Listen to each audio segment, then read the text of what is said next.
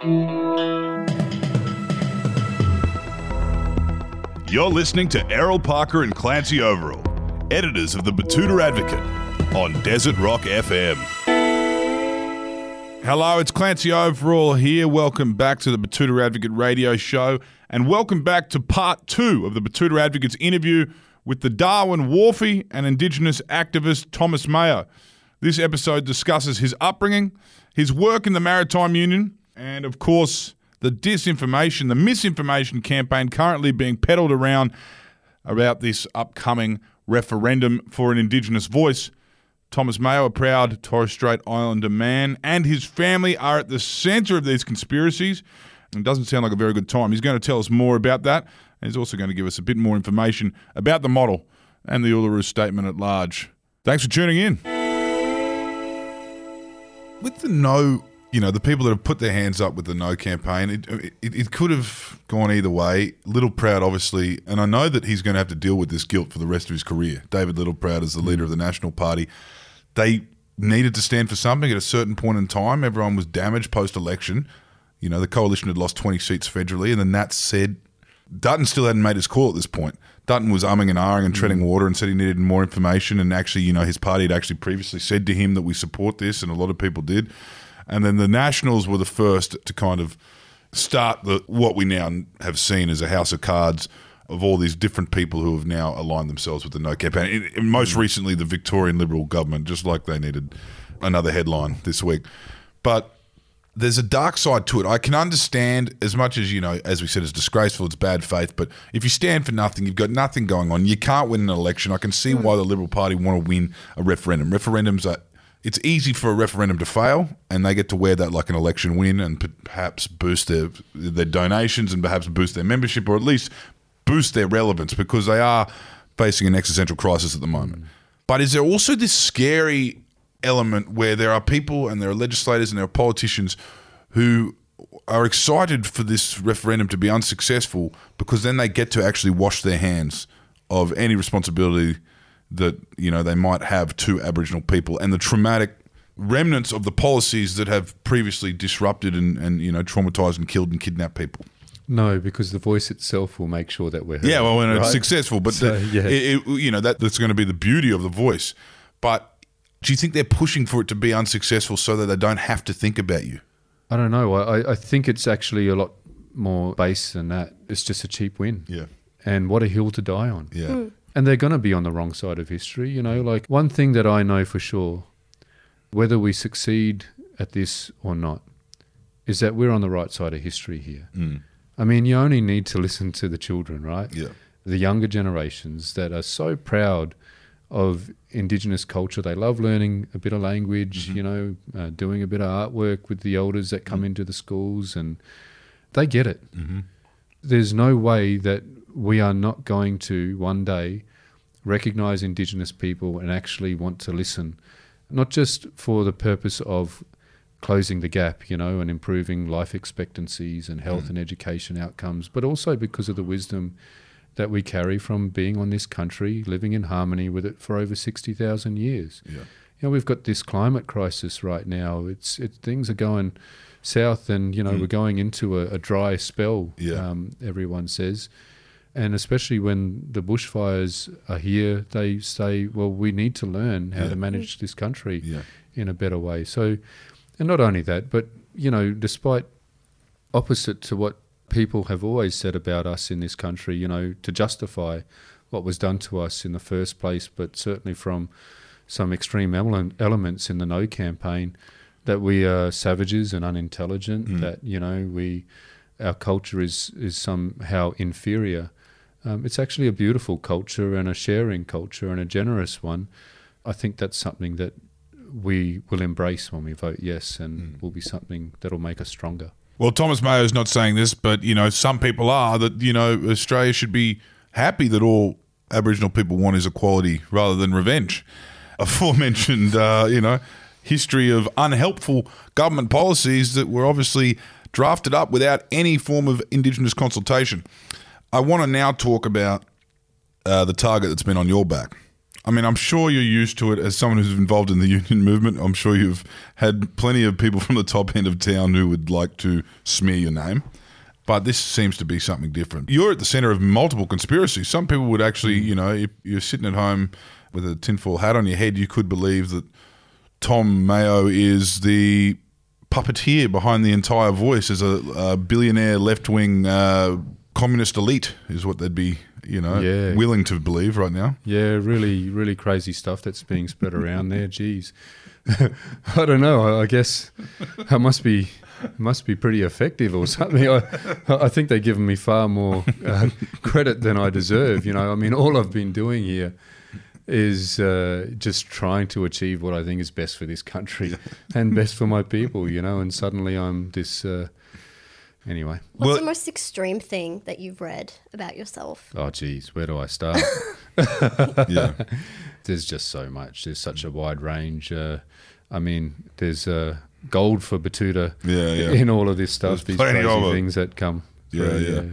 I want to talk about you and your family and your history, because that's not out of bounds for these people, whether they're racist trolls or they're just, you know, Sky News lunatics. What's your story and who's your mob? Who's your family? Oh, you know what? It's been quite shocking actually to see photos of your parents, you know, being shared around as, you know, saying that we're not genuinely Indigenous and all this sort of stuff, you know. But yeah, look, my father is a Torres Strait Islander. My mum mother was English-Irish descent. Her father was a Polish Jewish refugee, came and worked on the Snowy River project as an engineer, and eventually went up to the Territory, worked at the Francis Creek mine, and that's where my father went and worked and met my mum. He was of that generation of Torres Strait Islanders that left the Torres Strait to, you know, get work when railroads they were finally not under the protector, you know, that controlled, you know, you had to get permission to leave the islands and things like that around 67. So in 1969, he went to the Northern Territory to work and met my mum and fell in love and stayed. But yeah, my great-grandfather was Filipino, went to the Torres Strait, married a Torres Strait Island woman. And the other great-great-grandfather on that side was Malay, from Dayak, you know, tribe in Borneo, and also went to the Torres Strait to work, indentured workers, and married an island woman. And so my mob, Karareg, which is the islands closest to the mainland that identify as Aboriginal and can trace the ancestry there by name well before Cook arrived and my more recent migrant forebears. Kookagal, which is the Central Island group in the Torres Strait, and Erabumle. And Erab, or Darnley Island, is an island in the northeast of the Torres Strait. So, obviously very well documented history, and also it sounds like the forebears, particularly on your father's side, you know, when you talk Malay, there's been, you know, a relationship in the north of Australia between Borneo and what we now know, I guess, is Indochina and top of Australia and Aboriginal communities since well before wooden boats, you know, wooden ships anyway. Yeah, and we've got the best cooking too. You know, ginger and garlic and everything, lemongrass. We'll be up there for the Luxor Festival in Darwin, actually. That's where we're heading up there. I haven't cooked yet this year because I've been so busy, but I love cooking. There's going to be a cookbook after this, so I'll write that in my break after the referendum. So, yeah, of course. Yeah. So they try and accuse you of the Johnny-come-lately. That's how they're trying to discredit you. Yeah. Well, the right wing. And that's what a lot of the social media has been. You know, Thomas is a Filipino. You know, he's not... I saw the Zionist conspiracies too. I saw the Jewish stuff. Yeah, of course. Of course we've descended to the point of Zionism. Somehow anti-Semitic rhetoric has been inserted into the Indigenous voice referendum, but that's where we're at. What kind of support system do you have around you? Have the union movement, or are you out here? Because I feel like the reason they've taken a baseball bat to you is because they haven't actually seen much of you before, because you've come out of the union movement. You're not necessarily an Indigenous activist household name like Marsha Langton or Noel Pearson. Yeah, and I wasn't, you know, from a family of activists or anything. I was on the wharf in 1998 when the Patrick's dispute happened. Yeah. And, you know, it really shaped me. I saw that as a real injustice, and so did a lot of Australians. That's why they joined us. What's the Patrick's dispute? The Patrick's dispute was when it was John Howard was the Prime Minister, and he colluded with one of the two major stevedores. And basically, in the middle of the night, Back in April 1998, wharfies around the country were dragged out of the forklifts and cranes and locked out of our livelihoods. A 4-month battle ensued, and we won in the High Court, and eventually a deal was done. So it was really about silencing the voice of maritime workers. So that really shaped me to understand, the importance of unity and sticking together and helping each other. But, for all of for the hate that I get, there's a lot more love, and that's what keeps me going. And I do believe that Australians are fair-minded people. They saw it as, unfair when that happened back in 98. They saw it as unfair, when Indigenous people were calling for equal wages back in the 60s and 70s, and we've achieved land rights in this country and native title. We do make improvements. We are a fair society, I believe. But interestingly, for each of those moments throughout history, we've seen the same fear-mongering that we're seeing today. And if there was social media back then, you would have seen that vitriol, that sort of fear-mongering. But Australians overcome that, and every time, like the marriage equality campaign, and the plebiscite. I remember seeing ads on TV, and I was like, how are these allowed to be on television? This is terrible. We saw it then. And you know what? The day after the plebiscite, when it got up by just over 60%, Australia was better and stronger for it. The bestiality didn't become the norm, as they were saying. People start rooting road trains and stuff like that. Oh my God! I think Australians are smart, and the polls might be indicating that we're behind in this campaign for a voice, the fairness of a voice. But I think Australians can see through that, and they won't be taken for mugs. But we've got to do the work. And so I hope the listeners help us to say to people, come on. An advisory committee is going to take something from you? Come on. How does a yes vote win at this point? We've got to do the work. We have over 30,000 volunteers across the country, and we could use many more. We have just this week over 700 campaign activities that are happening. We're leafleting. I've been door knocking around the country, in Granville the other day, in the Hunter. We've got to have those conversations like you did, with your mum and dad. Just have a respectful conversation with them. Be patient, listen, and then just help them see what the truth of this is. Because the truth really is what matters here. It's just recognition and listening. You've been in lots of different disputes and battles. In some, you can really take a blowtorch out, We're talking down on the wharfs, picket lines and all that kind of stuff. You can insert a bit more aggression. But with the Yes campaign, it feels like everyone's trying to take the high road. And you're talking about conversations here, but, we've been trying on the Batuta Advocate podcast, it wasn't too hard to get you on, Thomas. Thank you for joining us. But we will not get anyone from that camp. They're not even having the conversation. If they're not in the, their cheer squad kind of mediums, which would be certain newspapers and certain TV channels, they're not even going to engage. They don't really want to dissect where they're coming from. How does that feel? Having to take do you feel like, you kind of want to bring out the old union tactics on these guys and just you know what let's just shut down the waterfront. well it's easy because we've always taken the high road, even in union campaigns. Sure, you communicate in a different way. You rah to a bunch of blue collar workers, right? Because you've got to get their attention, and we've got to, it's about motivation and inspiration in any movement. That's not just unions. That's, a movement about justice for anything. You've got to help people feel and see why there needs to be change.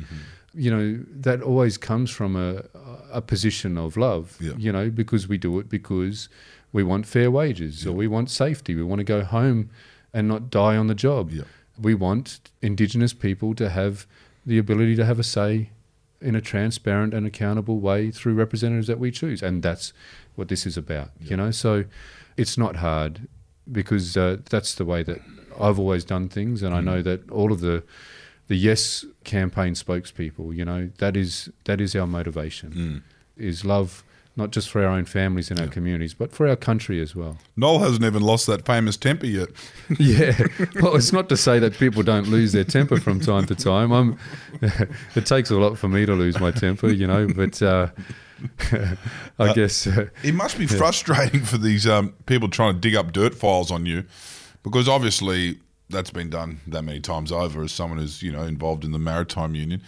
But it must be frustrating because they dig into Thomas Mayo, they keep digging, and they find wholesome books about fatherhood, and you're an author, and you've got you've got such a diverse background before this referendum, and it's hard for them to construct a narrative about you. I mean, they've obviously settled for Tommy the Commie, which is pretty low rent. I've never been a member of the Communist Party.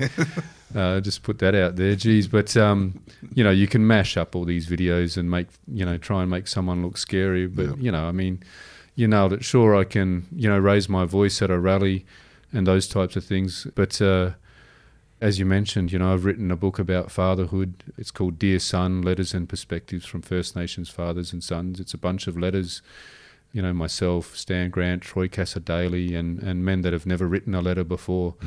12 of us put together this book, and, it's not what we're about. It's always from a place of wanting to build a better society for everyone. What are you saying to everyone for after this?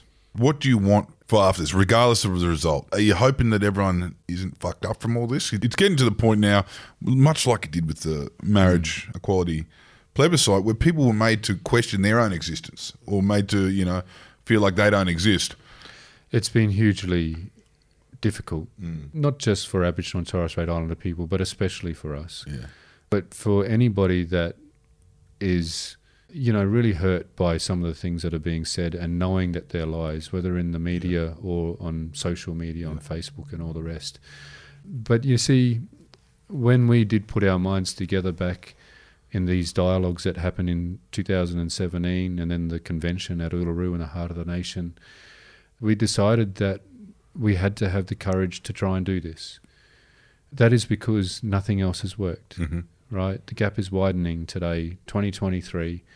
The Closing the Gap report reported that 4 of the measures are getting worse. Do you think there's an element with a voice in Parliament? Do you think there's an element where there's also certain things you can't ignore?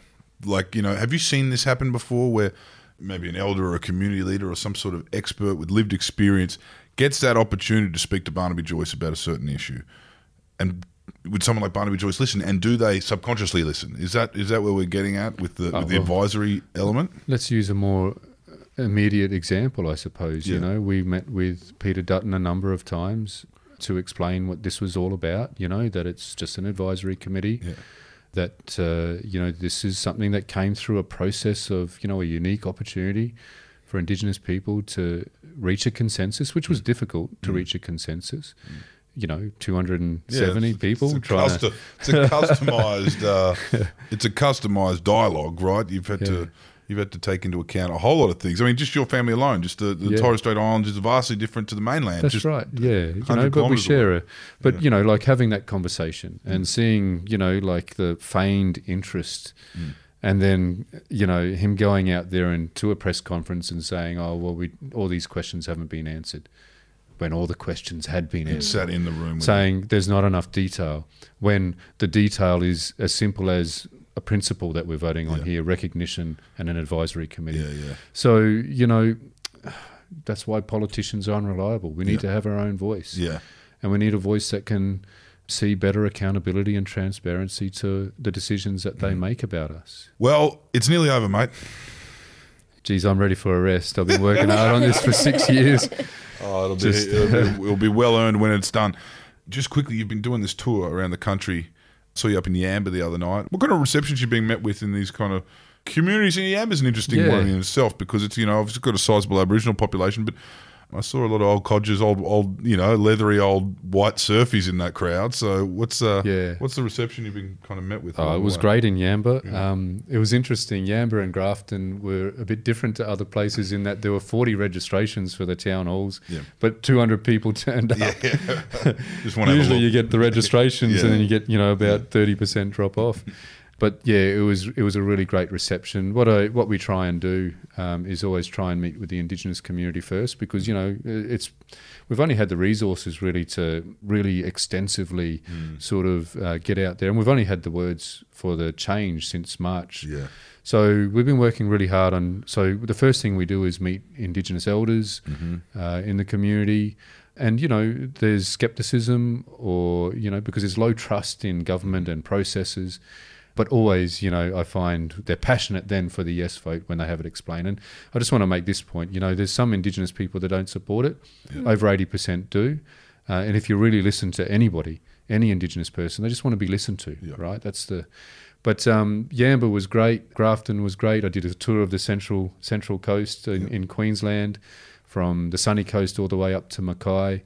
I did the Clarence Valley. That was the Clarence Valley. The Hunter region, and places where people said, "Oh, you don't want to go into that community and have a town hall. They'll be there with pitchforks and that type of thing."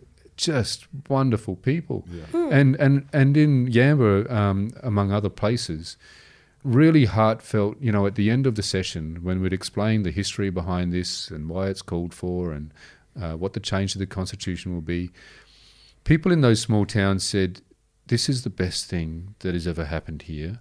The best thing we've seen for a long time, in that this community coming together, 200 people in Little Yamba."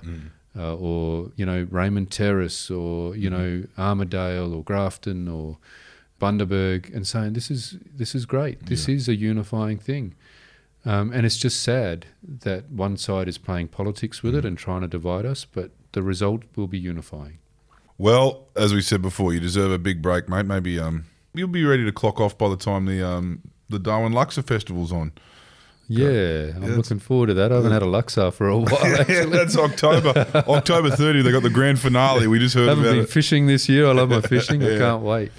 Yeah. Where do you like to go?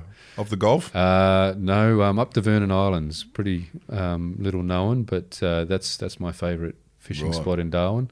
I love catching the trevallies and the queenies, the skinnies. Yeah. The barrow, I think, are overrated. I think reef fish are better eating. Yeah.